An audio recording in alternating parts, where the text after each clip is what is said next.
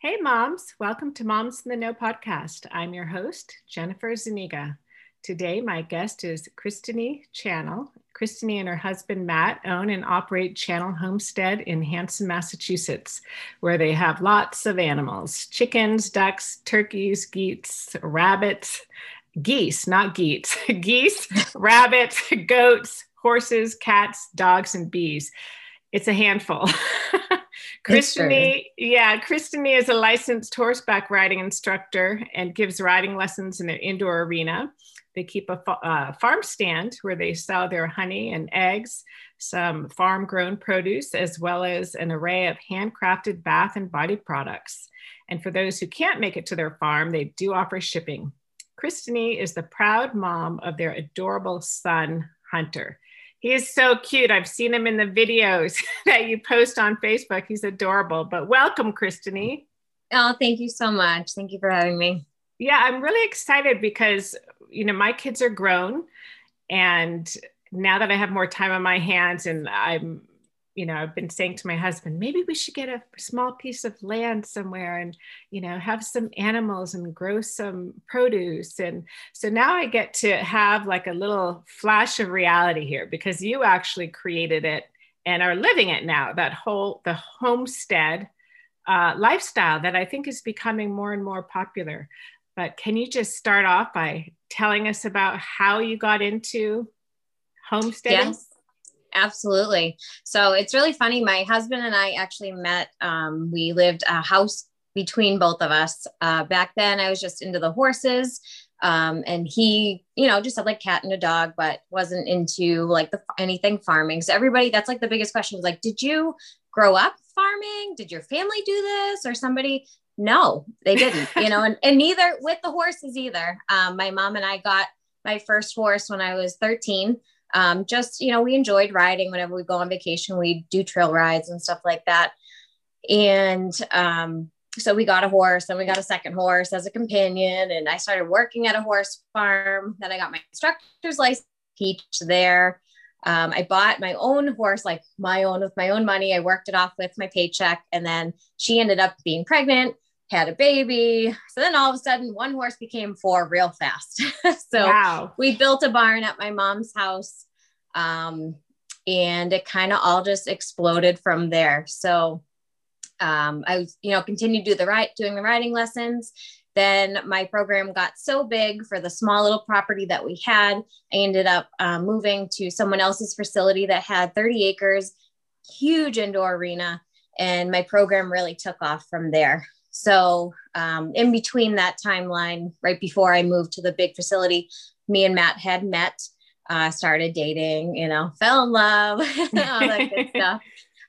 So fast forward, we ended up, we were looking for a property eventually because, we wanted to get our own house, but it's so hard when you're young and you're just starting off to try to get a place. So we ended up finding this little house in Hanson.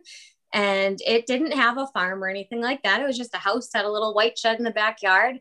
And, we had dreams of making it more someday. So we bought the house, we got married.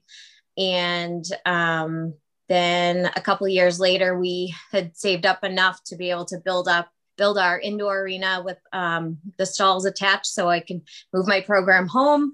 And then as we were building the barn, it's one of those, I always put the cart before the horse type of thing. I saw on Facebook a couple baby goats that were advertised. And I was like, can we get some goats? I just wanted them for pets. And so of course, my husband is awesome and he let me get these couple goats. And so they ended up living like the little dog kennel area till the barn was built. Actually skipped over a little bit, but before that my husband always wanted chickens. So he wanted like 30 and I was like, no, how about like 12? I'm like, yeah, I was always just like a strictly horse person. Didn't want the whole, never, not that I didn't want the farm thing. I just didn't know the farm life, So we got the chickens, and then 4 turned into 10 to 12 to 30. We were almost at probably 100 chickens at one point. Oh my gosh. Crazy. Yeah. So then we got a few ducks too. And then one day my husband shows up with a turkey It's just like, it was like the domino effect of one thing to another. Wow. So it wasn't like a plan. It wasn't like a plan. Let's create a No, small farm. It just kind of nope. evolved out of your It love for the just happened. animals.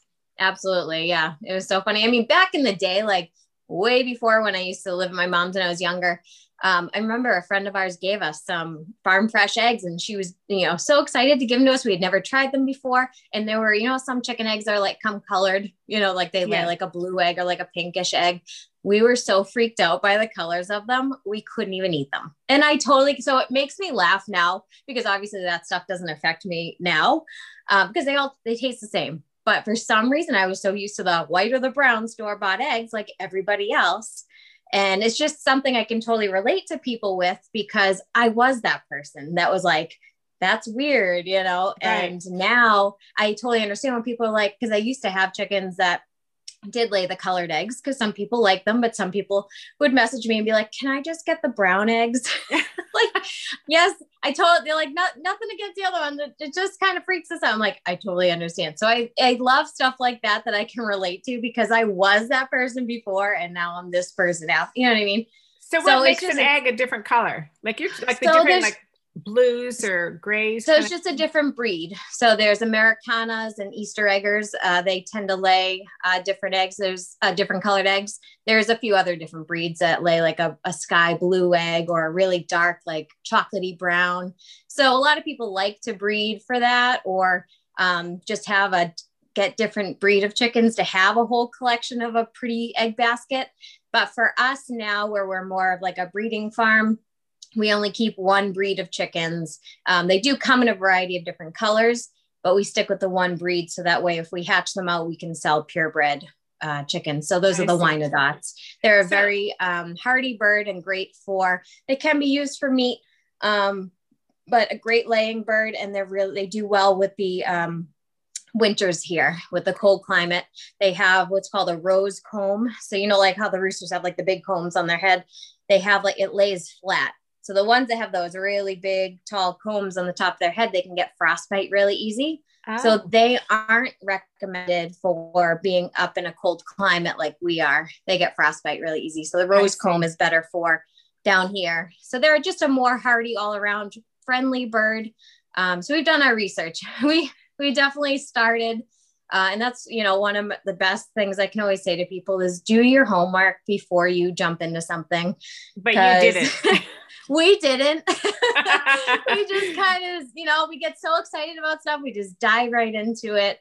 And, we've learned the hard way. And sometimes that is your best way of learning. But I don't recommend it, Although so it sounds kind of exciting that your passion kind of drove you forward to where you are now. It was just Absolutely. Your passion. There's something really beautiful about that. Even if you learn and struggle along the way, and I totally mm-hmm. get it, like research first. Yeah. But there are some people that just live in the moment, like my daughter, for example, and I can see her developing this beautiful life by just doing what you're doing, following her passion. Mm-hmm. My husband and I, it's probably a fault in some places, but it's also a great thing in other places where people are too scared to, but we jump in with both feet on anything that we do. So we definitely have full commitment to stuff where I know some people can be nervous to do things and then they put it off or they don't do it because they're afraid, and it's like, we just dive right in and it's like, you got to get your feet wet. You're not going to know unless you do it. But I always recommend to people just get a good mentor, so I have so many people that'll message me and be like, hey, I'm looking into getting into this. What do you recommend? Or, hey, or people that buy animals from us, we're looking to get goats, what fencing? Or, hey, we want to buy one of your Flemish giant rabbits. And they're one of the largest breed of rabbits in the world. So that is not a rabbit that you're going to go grab a tiny little rabbit cage at PetSmart. You know what I mean? You need to get them like a doghouse or a small chicken coop or something like that. Like they're just big rabbits. So there's just a lot to know. Picture of you holding one. It has the big, long, floppy ears. Big tall ears. Yep. Oh, tall ears. I saw another one of you holding a rabbit, a big one. It looked almost like a pillow. The big floppy ears is so adorable. Yeah. Yeah. They're really awesome. They're such great. They can live outdoor. Ours stay outdoors because my house would be even more of a zoo than it already is. We're already busy enough with a toddler and a German Shepherd that just turned 1 and a cat.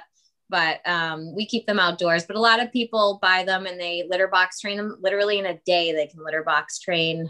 They're such great pets, great with children, great with other animals, get along with the dogs and the cats. So it's really cool. It's fun. I wish we could have one, and I'm sure we'll have one in the house once Hunter gets a little older and he can start asking for stuff like that. But they're so fun because they're just one of the family. So, okay. So you have the chickens, the rabbits, the goats, you have the horses.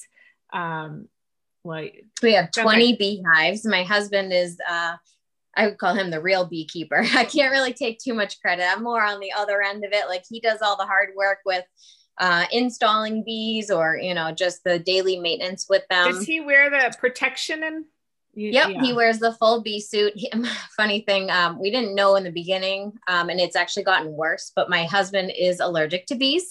Honey bees are actually one of the nicest bees there are, other than like a bumblebee. And they're generally pretty good as long as you know how to be around them. But if, in the very beginning, when you first get them in the spring or just the springtime, they're more irritable. So they can, my husband's definitely, even wearing that big suit, you can get stung. If the suit's close against your skin, it can happen. So he's been stung a few times. He now has to carry an EpiPen around with him. Oh my gosh. But fortunately, he's never had like his throat doesn't swell up, but his whole leg or hand will blow up like a balloon. So, but it hasn't discouraged him. He still loves doing it. And we have 20 hives in 3 different towns. And it's great. The local honey is so awesome for the allergies, which my husband also has awful allergies. He's very allergic to our goats and very allergic to, like the pollen and stuff like that. And hay too. Of course, so we have a whole barn full of hay. Poor guy. Gosh. He can never touch half the animals or he has to come right in and shower. Wow. So, but with going back to the honey, if you take a teaspoon of honey a day, it is better than any of these allergy medicines that you can take. And it's so much better for you, obviously, because people can get immune to these, allergy medicines. Yeah. It helps with spring allergies, right? Because you're eating Correct. The honey that your local bees, you eat the local bees to the local honey. And that if I was living in Massachusetts, I wouldn't want to eat California honey. I'd want to eat the honey that's local to my area to help with allergies. You want to try to find as local honey as you can to where you live. Mm-hmm. So that's another reason why we like to have it in the 3 towns that surround us, because it kind of covers more of a broad spectrum that way. Yeah. So how did he learn, your husband, about bees? Did someone teach him or did he read books? So Plymouth County here does a bee school. So we both went to bee school. It sounds so funny if you don't really know about it. Did you wear cute little bee hats, bumblebee hats? It's so funny though. People really bee school? Okay. So so we went to bee school. I can't remember now because it was so many years ago how long it was. It was probably a 3-month class or something, once a week. And for a couple hours a night. And it was very educational. So another thing too, if someone's interested in getting into bees, do your research, go to bee school, the biggest thing too is find a mentor again, because with bees, it's just it can be complicated. Some hives can do great and you don't know why. And some can just be awful, and it can just be different breeds of bees. There are different breeds. Or it just could be your location. They didn't have a great water source or they were facing, the wrong way. Bees just can be very complicated. So it's not a very easy thing to do, but my husband knows so much more than I even do because he's the one who's always digging in there. I hate bees. I love our honeybees. I'll go up there and I'll take videos and stuff like that. I've been stung, not by our honeybees, I have to say. I've been chased by them before. But that was a funny video. So how do you get the honey? So he wears the bee suit and he goes in there. What they have is what's called a smoker. So basically it's an interesting thing that people don't know. What you do is you put a bunch of leaves in a can and you pretty much like light it enough that it makes a smoke, and you smoke all around the hive, and the bees go into like a hibernation. It's really crazy. So they kind of like go into like a trance, like they're going to sleep. So you do that, spray it all around the hive, take the cover off, spray in it, and they all pretty much get like really calm. And then you pull your frames out that are full of honey and you put in new frames. So it's a really interesting, really cool process that, again, nobody knows, you know, unless you're doing it. It's just so educational with all these things. And that's what we try to do. We have a YouTube channel too. You know, if you just look up Channel Homestead, and I try to post videos of stuff like that, like, or we go live on our Facebook page of Matt doing hive inspections, or if we're incubating chicken eggs, duck eggs, you know, any animal. We try to go live either on Facebook or record it for YouTube. So that way we try to keep everything educational so we can help teach everyone, you know, the ways of the homestead. And if this is something that they want to get into, you know, that's so fantastic. That's so fantastic. I think so many people are just getting away from the land and how things operate. We just buy things off the shelves, and, you know, nothing like the shortage of, you know, food supply to get people waking up and thinking, oh, maybe I should, you know, think about this. Yeah. So just backing up a second. So back to the honey for a minute, because I'm just so curious, like how, with one tray of honey, with one tray, is it honeycomb, or how much honey does one, box, what do you call it? Yeah. So they're in a box. They're just different little sections that you pull up. One frame is the word. One frame. Sorry. Okay. One frame. So it's hard to say. So what we end up doing is we take a bunch of frames out. We're not usually just doing like one at a time. So it's hard to say one. And my husband knows these numbers so much better than I do. And I wish he was here with me, but like how much, like with one, because I've seen those white boxes that are kind of like 3 feet by tall. Yeah. And they're stacked maybe like 3 or 4 high. Right. So would that like make, when you maybe, you know, like I'm thinking maybe 16 ounces of a jar of honey, would that make like 10 of those? Probably getting anywhere from like maybe 30 to 50 pounds, depending on the hive. Again, like I said before, you have some hives and we can buy like packages from the same company, the same really type of bees and all that stuff. And some just do better than others. Sometimes you have issues with a queen. The queen is the one who, you know, does everything for the hive. So if you have no queen, or your queen dies, or you're having issues with her, that's a big deal. So, but it sounds like there's a significant amount of honey. That's a lot of honey. There is. But then the only other thing is to get them through the winter to make them survive, which you do up here. It's so hard where we get these hot and cold days going back and forth. It creates humidity in the hives that can get them damp and cold, and then they can die. So it's really a struggle to keep them alive up here. But what you have to do is leave them with about 50 pounds of honey to get through the winter. So as much as, yes, it gives you a lot, you also have to give them a bunch of honey, because they're not going to venture out from the hive if it's cold out, which pretty much all winter is, you know. So only on the super warm days, they're going to be going out and trying to look for any other food. So you do have to leave them a lot to get through the winter. I see. Okay. Yeah. Okay. So it's like, as much as you're taking from them, you're also, you know, still giving back. Yeah. Yeah. Okay. So then, and going back to, so how you guys started, you got one animal at a time, or one breed, or one, and yeah. So it was the chickens into the ducks, into the turkey, and then the goats came. So then we built our barn, and we moved the horses home, and we, you know, moved the riding lessons over here. And then I just got more and more into goats. A friend of mine sold me one of her bucks, which is a male goat.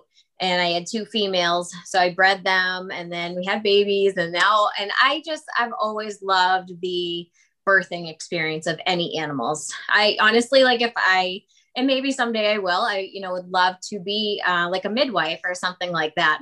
I just love the whole labor and delivery and all that stuff. So I had so much fun with the goats having babies and stuff. So I got more and more into it. Now I breed only Nigerian dwarf goats, which is one of the smallest breeds of goats. So I have the smallest breed of goat and the largest breed of rabbit. So it's kind of fun. Are they similar in size? Yeah, basically, right? So I love all that stuff. But the horses we don't breed because we need them all year doing lessons and stuff. We only have 3 horses to keep it manageable. I've had up to 6, but it was just more than we really needed. So so we do the riding lessons, we breed the goats, we breed right now, actually, Valentine's Day, we had 3 litters of Flemish giant rabbits. So today I'm actually going to go through, I usually give the moms a day or 2 to just kind of do their thing and give them some time with the babies. And then I go in and find out how many they had, because they make these big nests. They pull out a bunch of hair. It's so fun. Oh. So I'm going to be doing that this afternoon, because it's supposed to be kind of warm today. So I don't like to do it too when it's this cold out. Go through, because they're like little naked rats. They're the cutest, ugliest little things ever. Wow. How beautiful.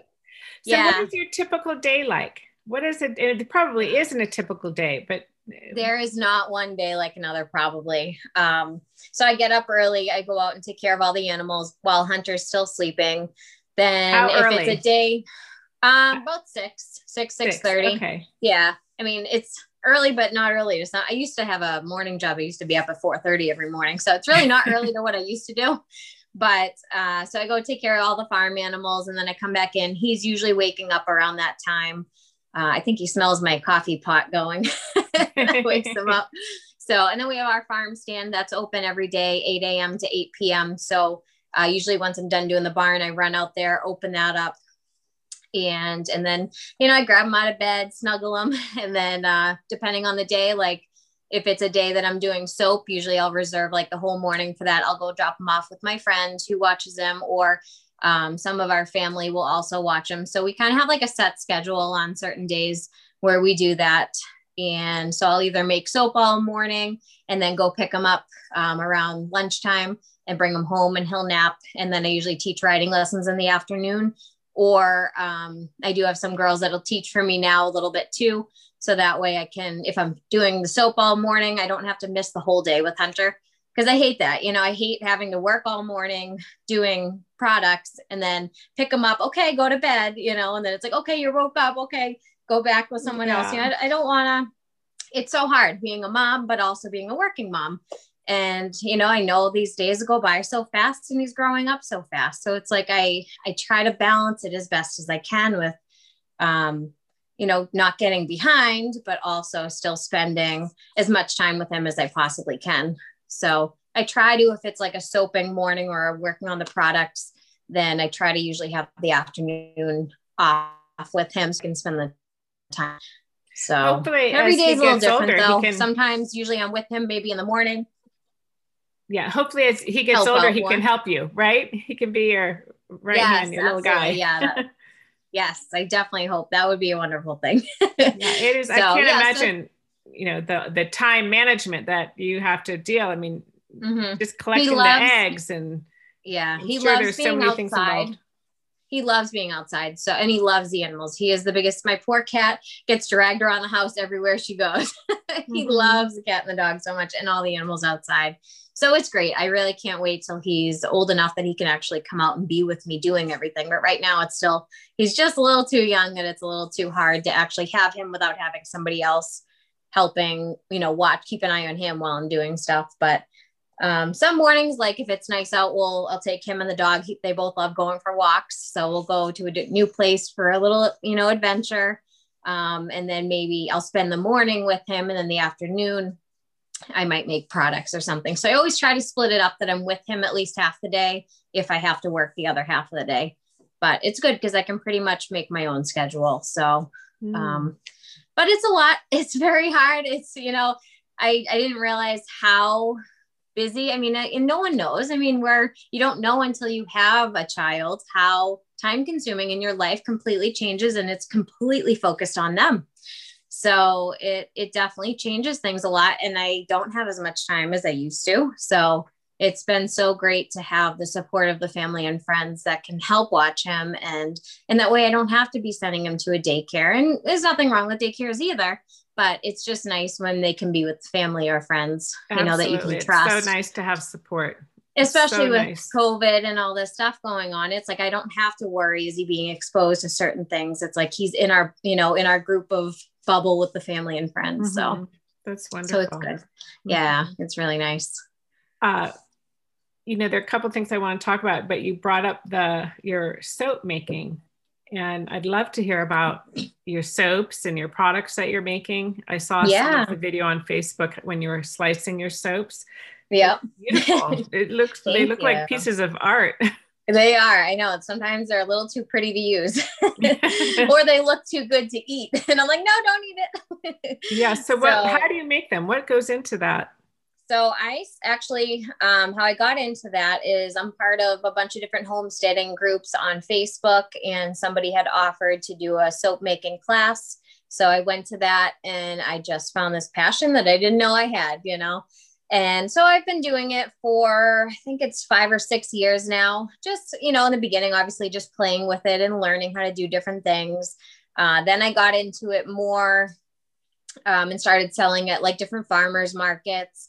And just, like on my own Facebook and stuff, but I didn't like have a business page or anything like that.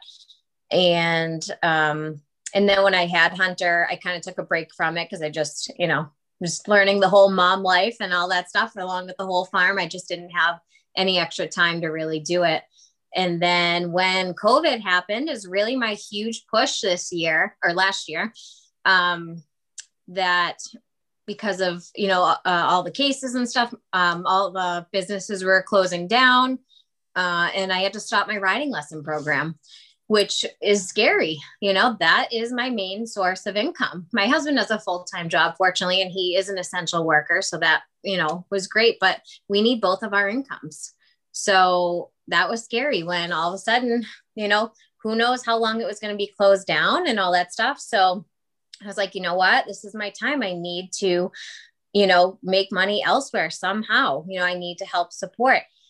And, obviously the biggest thing was hand washing is number one. I'm like, well, bingo. Hello, I make soap, so I'm like, this is my chance, let's go. It's something I can do. It's something that's going to help everyone right now. You couldn't find soap on the shelves at these stores. You couldn't find, and then I got into hand sanitizer too. Couldn't find hand sanitizer at these stores. I had people begging me for sanitizer. It was crazy. So we got into doing way more with the all natural soaps and the hand sanitizer. I couldn't sell it fast enough. I couldn't make it fast enough. Wow. And then I got, so with the goats, Nigerian dwarfs are one of the best for milking, and they have a high butterfat content in their milk, or I should say the highest in the goats. So it's awesome for the body products because it's even more creamy and better for your skin. So I used to hand milk all the goats, and that's time consuming and fills your hands. I was having like arthritis already in my hands happening, all that stuff. I'm like, okay, I need, because I bumped up from 2 goats to now I'll have this year 12 goats, not even including babies, all the same breed. So, all the same breed. Yep. So I'm like, I need a milking machine, and so I, saved my money up for that. And I got a milking machine. So it makes it so much faster and cleaner too. So another thing too about the goat milk, and I know we're kind of talking about the products, but just real quick, I want to hear about him. Yeah. When I have my son, he had a dairy allergy. So he had to be switched from, I was breastfeeding. So he had to be switched to formula, which was unfortunate, but it is what it is, obviously. So he was on that. And then when he turned 1, we had been experimenting a little bit with the cheeses, and dairy and stuff again, and kind of working our way up the ladder to see if he could tolerate it. And he seemed to be doing better. But with doing research, I found out that goat's milk is much easier on their stomach than cow's milk. So I ended up switching him over to goat's milk, and he was thriving. And It was crazy because these, doctors don't have enough, experience or education on goat's milk versus cow's milk. So his doctors were questioning me like, I don't know, we don't know enough about that and blah, blah, blah. And I was pasteurizing it at first because, to get rid of bacteria and blah, blah, blah. But the more research I did and the more people I talked to, they were like, no, you're taking out the good bacteria. And I disease test my herd every year. They've always been clear and fine, but I still do it as a regular basis just to be for safety. And so that, so it's like, I know where my milk is coming from. It's not like I'm getting it from some random person. My herd is healthy, so I can trust my milk, so I totally understand. I'm so glad you brought that up, because I actually am a big proponent of raw milk, and it's, in some states it's legal. In Maine, you can go to the health food store and buy raw milk. And whenever we go to Maine, I'm always buying a lot of that milk. And actually right now I'm in Idaho, and you can purchase same thing in the health food store, raw milk here. And it's just full of all the, good bacteria, that replenishes your gut. So it really helps heal allergies. I was getting raw milk from someone for a little while who swore, and he was also a farmer, and he had his own, just a few cows that I lucky enough to, get some of their milk, but he swears it cured his wife of her cancer. Wow. And I'm not a medical doctor, and I don't say, oh, that's going to help everybody. But exactly. But it's just, people need to really do their research and look at that and see if, they can get their hands on raw milk. Absolutely. The same thing that you're talking about, goat's milk being more gentle. So your son. It is. So my son has been raised on goat's milk, which has been so beneficial. And, I'm so thankful, that this is just that I have the goats and I have the milk, and it's not something that I'm looking to try to find, because it's so hard to find around here. And how long before you started noticing a difference? Like, did he have colic, or what were his symptoms? So he had really bad reflux too as an infant. But when I was nursing, I only got to nurse until he was about 7 or 8 weeks. But I mean, it was just, he cried all day. It was very hard. Oh. It was a very hard couple months with him till, we started testing his diaper. We went to all different kinds of doctors doing testing and different stuff like that. And it was just, he had a severe dairy allergy. And I was like, this is crazy. Like, we don't have allergies, like dairy allergies, I should say. I'm like, I don't understand, like, why. And it's just so weird. Like, so many kids and babies are having it nowadays. And I mean, it totally makes sense, with all these preservatives and all these artificial things they're putting in our foods now, that it's got to be causing it, Well, also the, we don't need to get into this issue, but I have done some research, but when they vaccinate with the hepatitis B shot on the first day of birth, that can cause a lot of problems. Wow. Yeah. I actually have been vaccinated and kids who haven't, from the second day of birth. Yeah. But anyhow, the screen just froze. Oh, there you are. My screen just froze up a little bit. Yeah, I know. So, I lost you. Yeah. Oh my gosh. So you're talking about the goats and your products and what goes in. So when your main product sounds like soap. So my main thing, is pretty much soap. But so where I was getting with the goat's milk is, now that I have the milking machine, I can milk them so much quicker. So it helps save time on my end, because right now time is of the essence. Whatever I can try to help to be faster to help I just wish days were longer, and they're not. So I can't make days longer. So how can I make things that I do quicker? You know what I mean? To do. So it was taking me 10 to 15 minutes to hand milk a goat. And now it's taking me maybe 2 to 3 minutes with them on a milking machine. So that's huge in time, saving and everything. And I milk them twice a day. So I try to get up even earlier when they're in milk, and I have to milk them before Hunter gets up, and then I milk them in the evening, but that's usually when my husband's home. So and how much milk do they provide? Typically about like a quart, 2, depending on their age. When it's their first freshening, which means like their first time having a baby, they typically don't produce a lot. And then in their second to third, fourth, they start producing even more. So depends on kind of that stuff, but typically about a quart to 2 quarts per goat. Okay. But that's for the Nigerian dwarfs, obviously smaller. So they're not going to produce as much as these really large goats. So it depends on kind of what your goals are. I love them being small, and they tend to be just what people are looking for the pets, and stuff like that too. But again, their milk is the best tasting and best for cheeses and other stuff like that, which is something I want to get more into too, but I just haven't had the time. But it's definitely the sweetest. Like it almost has like a creamy, sweet taste to it. So a lot of people are like, and same thing with the chicken eggs versus duck eggs. People are like, I love the chicken eggs, but what's a duck egg like? And so it's almost like the same thing with cow milk versus goat's milk. They're so similar, but just have a tiny difference, with them.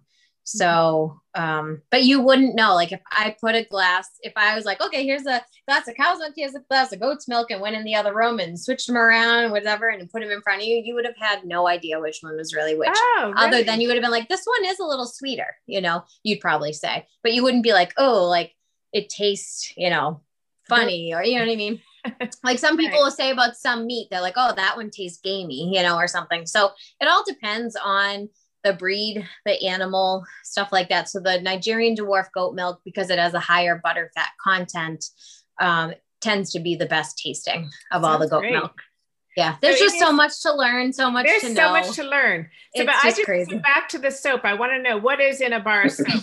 You have a so every different soap maker can have a different base, and I can change my base depending on how I want it. If I want it more lathery, more creamy, more cleansing.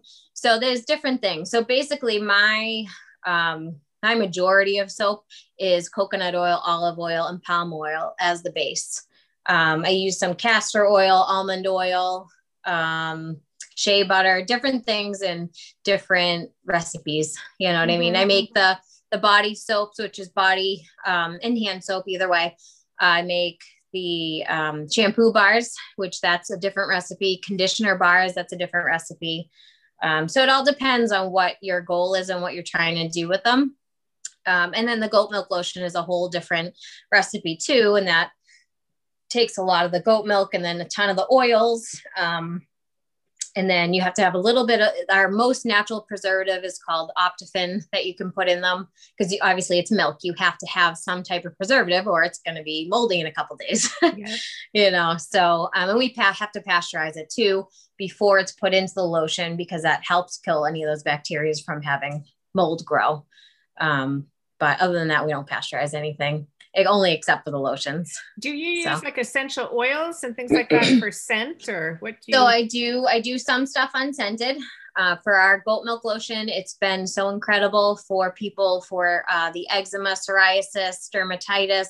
I bumped into a lady the other day when I was restocking the farm stand, and she thanked me. She's like, my husband has dementia and he has a type that affects his skin and it makes him like uncontrollably itchy, which actually my husband's grandfather had pretty much the same type, and he has passed. And it kills me now that I didn't have this lotion back then, because he used to literally scratch himself until he was raw.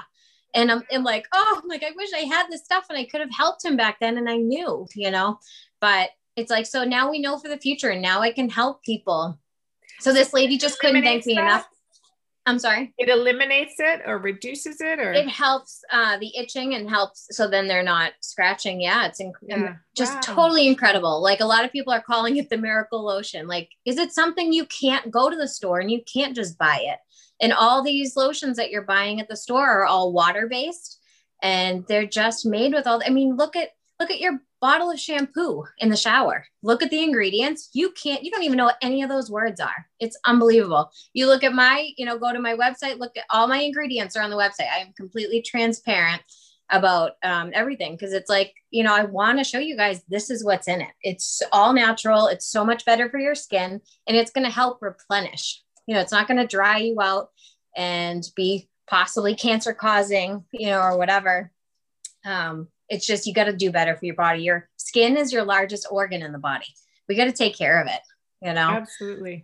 So with I'm trying to think, where were we going with that? So with the milk, it's so good for your skin, the goat milk.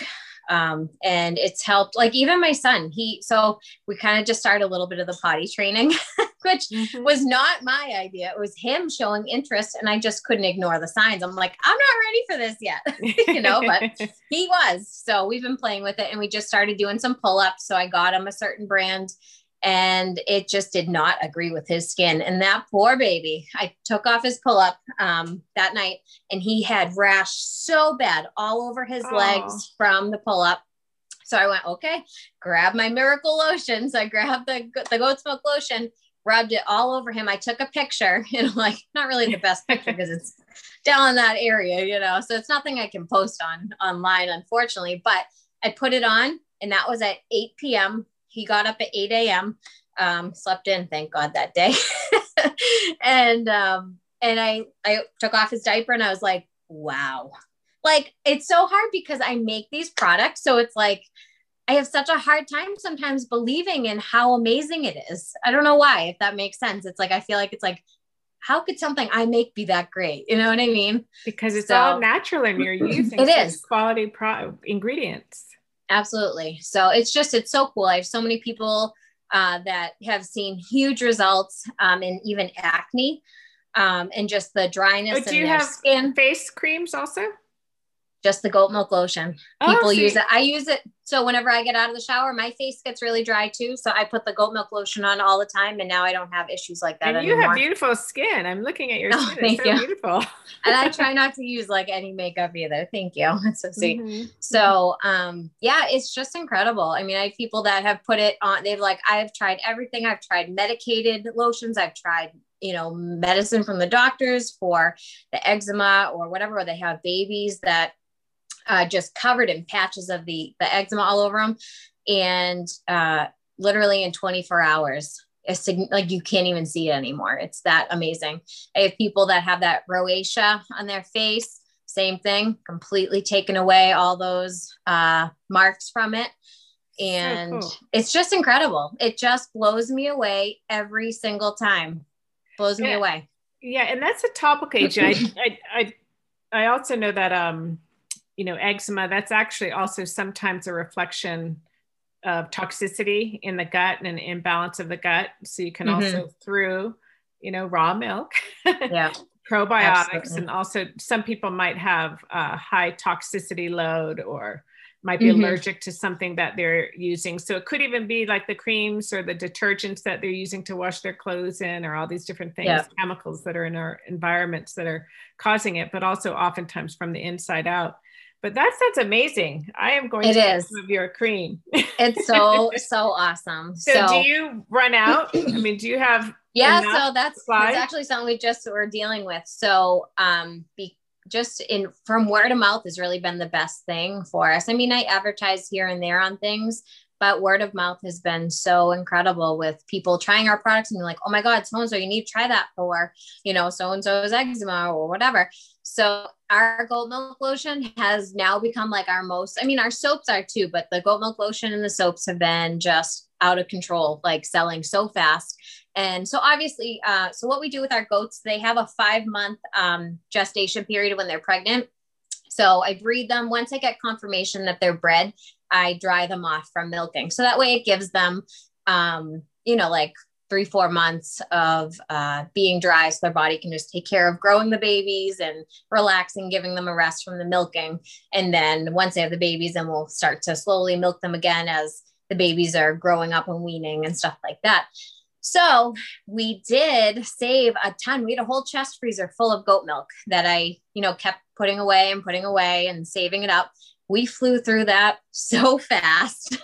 It was crazy because our goat milk the lotion just took off, and I clearly did not save enough, but it wasn't like something that we weren't prepared for. We didn't, we couldn't have expected that. So recently in the last few weeks, I've been trying to find it anywhere locally that if anyone has stuff frozen or they have a goat and milk, which not too many do, like they're just starting, most farms starting to have babies like now, or like my first goat's not due till March 23rd. So once I get her in milk, that'll be great. And I'll start getting it fresh again. So we actually drove up to New Hampshire, 2 hours away, to go get 25 gallons of goat's milk. from someone. So that way we don't run out and we don't have to be like, sorry, we don't have any until the end of March.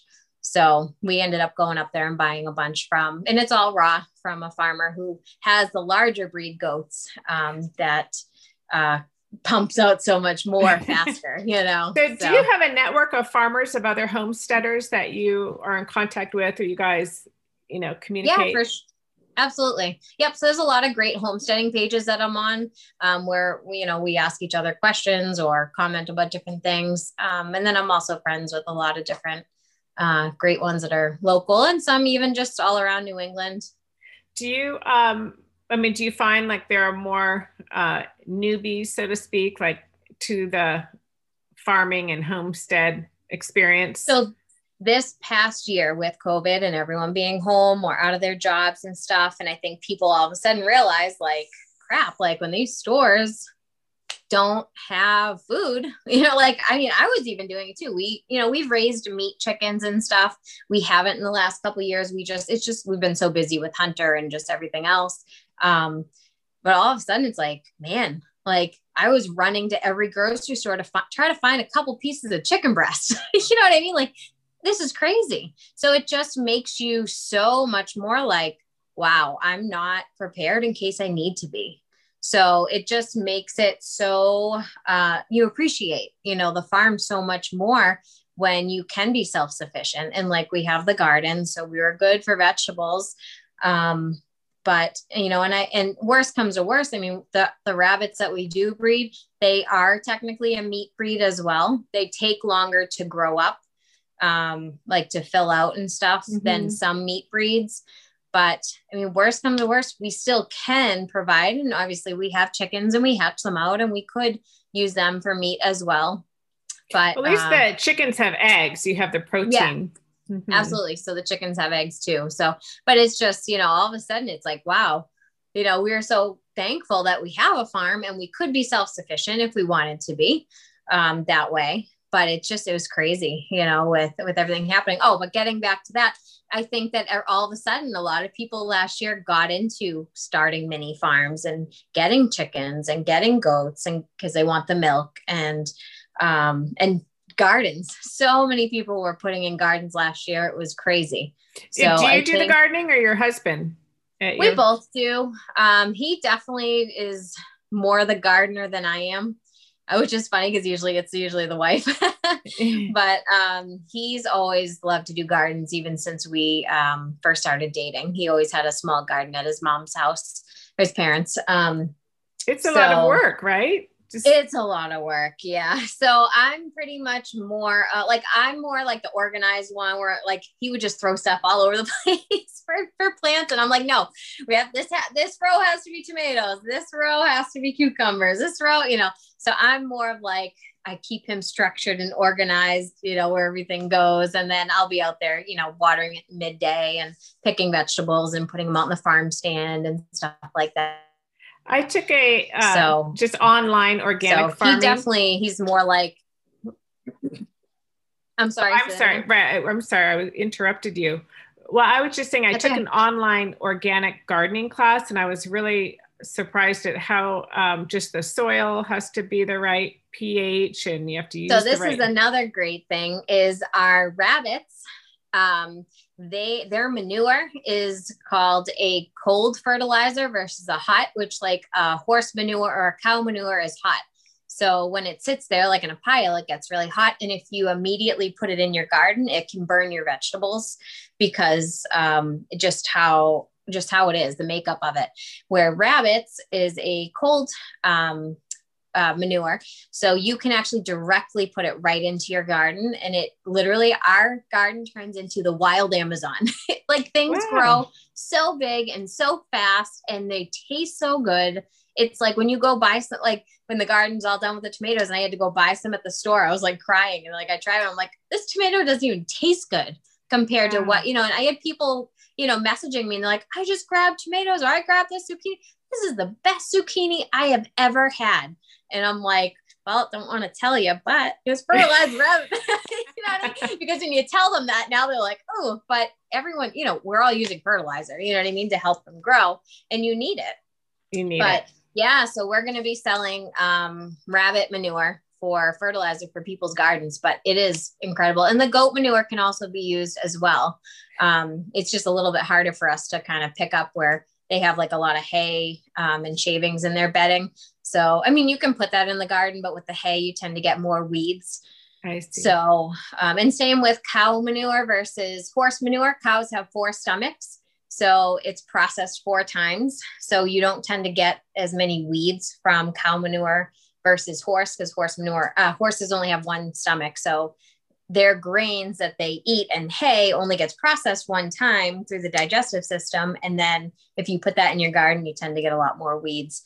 So again, just little facts that people don't realize how different, because a lot of times you find farms selling the cow manure, but horse manure, please take it, you know? And so people, I mean, we've done it. We've used our own horse manure that we've composted. And then we found out like, wow, the garden had a lot of weeds this year. And that's how we figured it out. Interesting.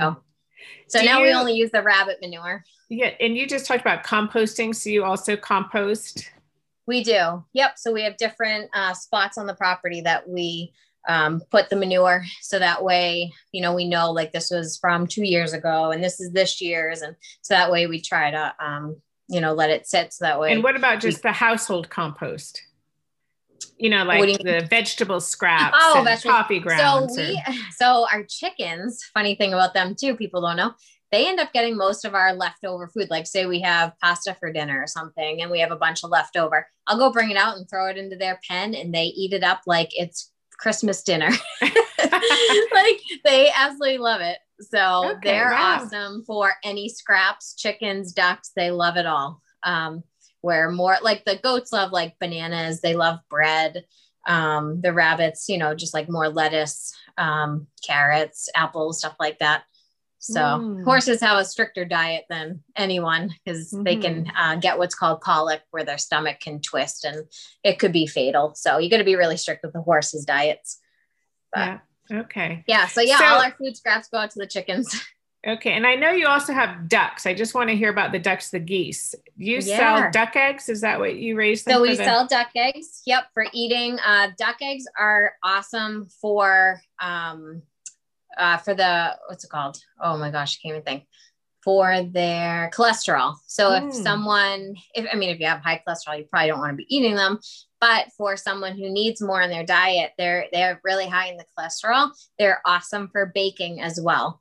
They really help like cakes and stuff to fluff up even better. So a lot of people really love it for baking. So I have people like, do you have duck eggs today? Do you have duck eggs today? Right now, they're really slow. I think I only have 1 duck that's laying an egg a day.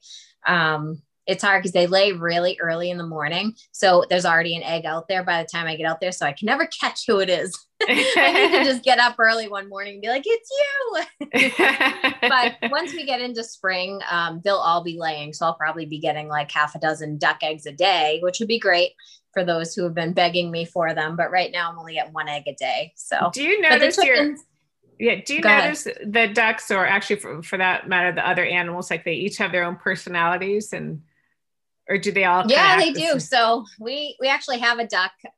She kind of has a funny story behind her. Her name's Lucky. And I called her that because she was lucky to be alive. And I didn't know if it was a girl or boy. With ducks and with chickens and turkeys and stuff like that, you can't tell their genders right away, typically, unless you're an expert. Like some of the hatcheries can take their best guesses, but it's hard to tell. It's not something that like a baby goat, you can tell instantly, oh, it's a boy, it's a girl. So Lucky, so we had a horse camp going on last summer, and my students always love to check for the eggs, you know, in the nesting boxes. And they must have grabbed one of the duck's eggs and was like, oh, this goes over here with the chicken eggs. Well, I had a chicken sitting on eggs. It's called when they go broody and they want to sit on the eggs and hatch them out. And we were happy to let her do that because we wanted to add more chickens to our flock. So we let her do that. And then one day I just went to check because I knew it was getting close, because the chickens take 21 days till their eggs hatch from the day that they start sitting on them. Duck eggs take 28 days. So they're a week longer. So I happened to look under her and I'm like, oh my gosh, why? Because duck eggs are white. like super white. So I was like, why is there a duck egg under you? And I'm like, oh my gosh, one of the kids must have put it under her during camp. So I'm like, oh, how's this going to work out? I'm like, the duck egg takes a week longer. I'm like, if this hen hatches out all her chicks and then ditches the egg, now I'm going to have to try to get it in an incubator, which I'm pretty sure I had both of my incubators going at the same time. So it wasn't just a quick thing. I could just toss it in, and I didn't know how far along it was really. Oh, so that was a big thing. So I was like, well, we'll just let nature happen and do its thing. So one day I had some of my barn girls out there. And the chicken had hatched out most of her chicks, but I ended up moving them into a separate section. So she didn't stay with the babies, and she did stay on that duck egg, which I was very amazed. She was a really good broody mom.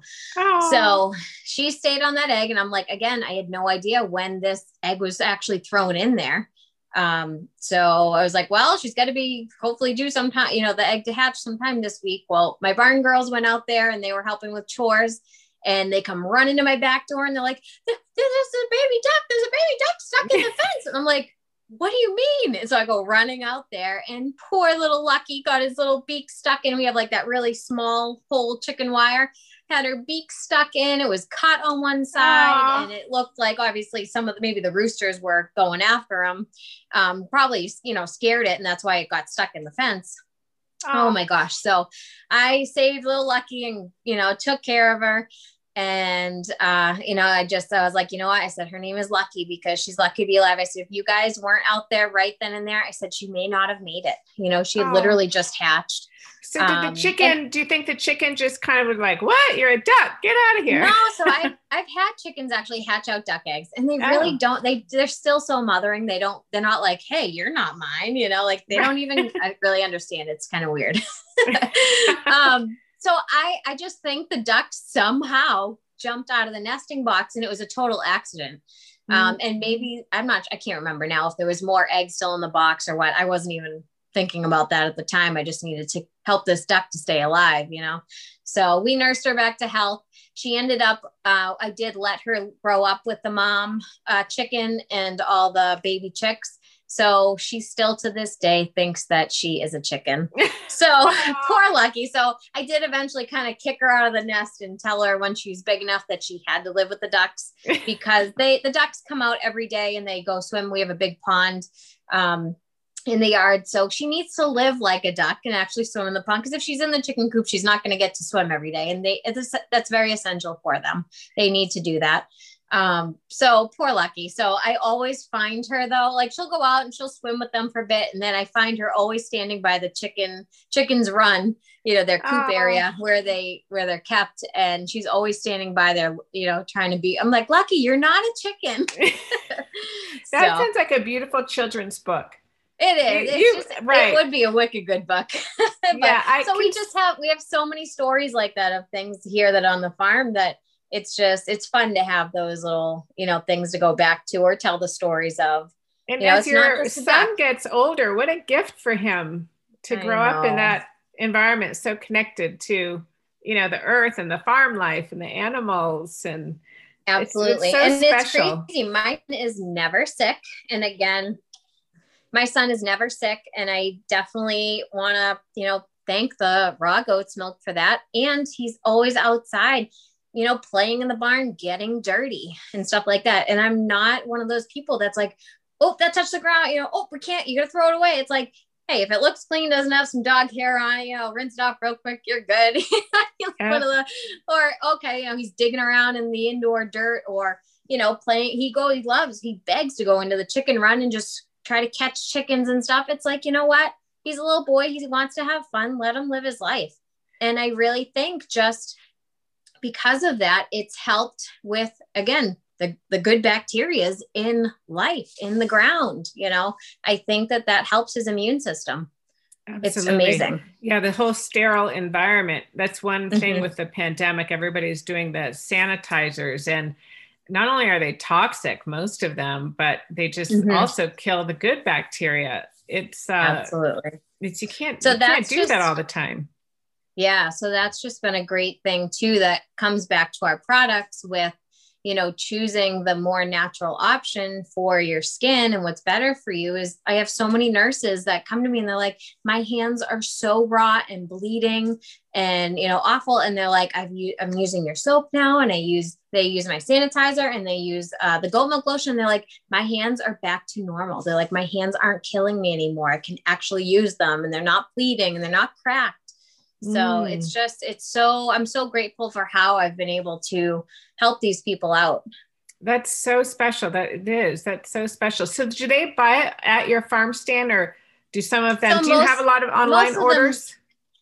Yeah. So most of them do. Before we built our bigger farm stand in December, it used to be mainly online orders. So we'd either ship stuff or we made like a tiny little farm stand where it was for pickup orders only. So people weren't able to come and see it in person, smell it, test it, whatever. It was just what you see online is, you got to order it that way. And then I'll put it together in a bag with your name on it and I'll let you know when it's ready for pickup. And then they just show up, open up the door to this little mini farm stand thing. And they would just pick up their order. So now with being able to have the actual walk-in farm stand and everything stocked in there, they can see each soap, they can smell it. I have lotion testers, I have hand sanitizer testers out there. So they can test the product before they actually buy it to make sure it's something that they want. So that's definitely been super helpful. And that's open now? It is. Yep. Wow. Yep. So obviously we just ask people, wear their masks. And if someone else is in there, not to go in but everyone's been so respectful. And I think we're all trained pretty well now, with everything going on that people, will just wait in their car until someone leaves and then, they'll go in. So it's been great. It really has. Nice. And I'm just so thankful for how much we've been able to help the community, Yeah. Oh, that sounds wonderful. Well, you're doing such a great job with what you're doing. Do you have any, going forward, do you have any ambitions for future plans or? Always. Yeah. What is that looking like? So we're actually hoping to put an addition on our house this year, which is probably going to put us upside down a little bit in some ways with our house being ripped apart. And I don't even know how it's going to work with, my kitchen being ripped out and all that stuff. But in the end, it's going to be good because we're going to be, adding on. So I'm going to have a soap room. So that way I'm not just doing everything in my kitchen because most of my supplies are down in my basement. It literally takes me as long to set up as it does to make half of the stuff. So that way I'll have everything already there and it can just be so much more functionable. But we may get to the point where we need to start hiring other people to help me make products, which would be awesome. So I'm hoping once we get all that done, it'll be a little bit easier because I'll have a workspace to always be working in. And then we have a lot of stores, local farm, like farm standy kind of stores that want to stock some of our product. I just don't have the time. I don't have the help, to get that much bigger and stuff like that. So I think once we get the addition done, get myself a space to just always have my stuff there to make life easier, that's going to allow me to help to expand even more. So I'm really excited too, for our farm day events that we have. Once our baby goats start being born, we're going to do some baby goat sessions, snuggle sessions. Oh. And at that time too, our baby bunnies will probably be about a month old, which then can kind of separate from mom a little bit for, they don't have to just be with her, 100% of the time. Mm-hmm. So we can do baby bunny and baby goat sessions. So we'll start posting events like that on our page and then doing our farm day events where we just charge $5 a person to come in. We offer pony rides. Same thing, kind of snuggle sessions with all the goats and the baby animals. And we'll be hatching out baby chicks and baby ducks. So we'll have all different little baby animals all over the place that people can do that. So the only thing obviously is with COVID, our last event was Halloween that we did. We just have to stick with the guidelines on how many people we can have. And so we book through a event page that, people have to buy tickets ahead of time. So we know how many people are coming and stuff like that. So, yeah. Oh, how special. But it's awesome. It's so fun. I wish I had my little kids. I'd bring them down. I know. You guys will have to definitely visit for sure. Yes, I will. Okay, so I have another last question. So what any advice you have for young moms with young kids? I mean, I love how you're very grounded with your son on the farm. For moms who may be listening, any suggestions? Get their kids, especially right now with everybody, a lot of people Mhm. more, inside and online learning and all that. Yeah. What would you tell young moms? Yeah, just definitely try to get them outside more. It's so hard because nowadays everyone's so addicted to the technology, the Xboxes, the iPads, stuff like that. I mean, it's great for a time. Like my husband, my son we have an iPad that he does do some learning games and stuff like that on. I mean, granted, he's not even 2 yet, but he's incredible. He grabs these things and matches them. And I'm like, how does he even know how to do that? It's crazy.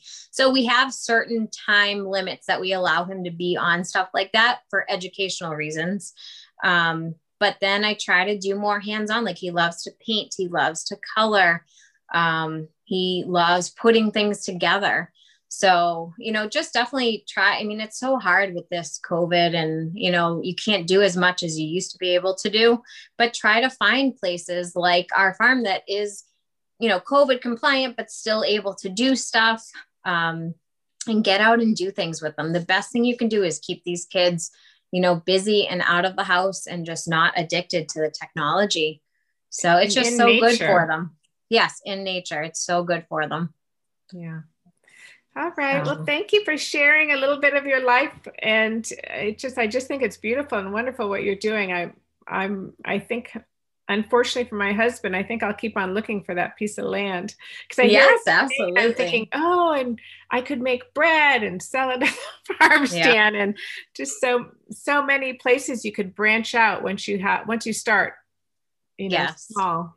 But Exactly. And that's it. You just got to get your feet wet and you can't be afraid of it. And if it's not, you dig into it and you're like, oh, this isn't really my thing, try something else. There's so much out there that you can do. And there's so much more that I want to expand to. And I'm like, there's just not enough time. There's not enough of me. So it's always looking to add new products and ways that I can help people in other ways, differences too. It's awesome. It's endless. But yeah, it's exciting. well, So it definitely sounds like looking you're forward to the future. Yeah, it sounds like you're on the right track and you are helping a lot of people. So thank you for Thank you being here with so me much. today. Thank you. I appreciate it.